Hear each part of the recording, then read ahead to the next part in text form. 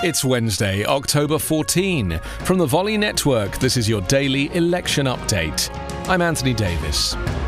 With 20 days to go until the election, on the second day of hearings before the Senate Judiciary Committee, Democrats pressed Supreme Court nominee Amy Coney Barrett on healthcare, election law, and abortion rights, and met with little success.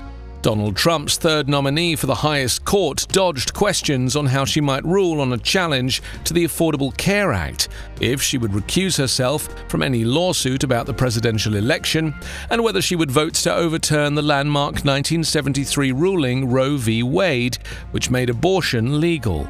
Democratic presidential nominee Joe Biden's lead over Donald Trump has surged to a record 17 points as the U.S. election enters its final sprint, an Opinion Research and Guardian opinion poll shows.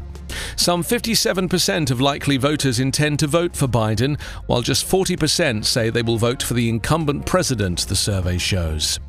The 17-point gap is even bigger than the 57-41% margin found by CNN earlier this month.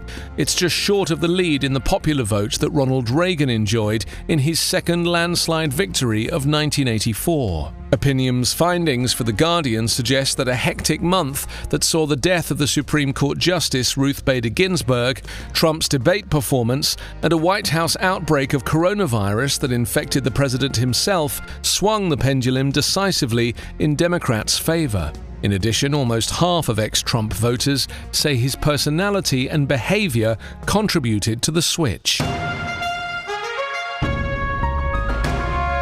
Your daily election update is part of the Volley Network. Find us online at electionupdatepodcast.com.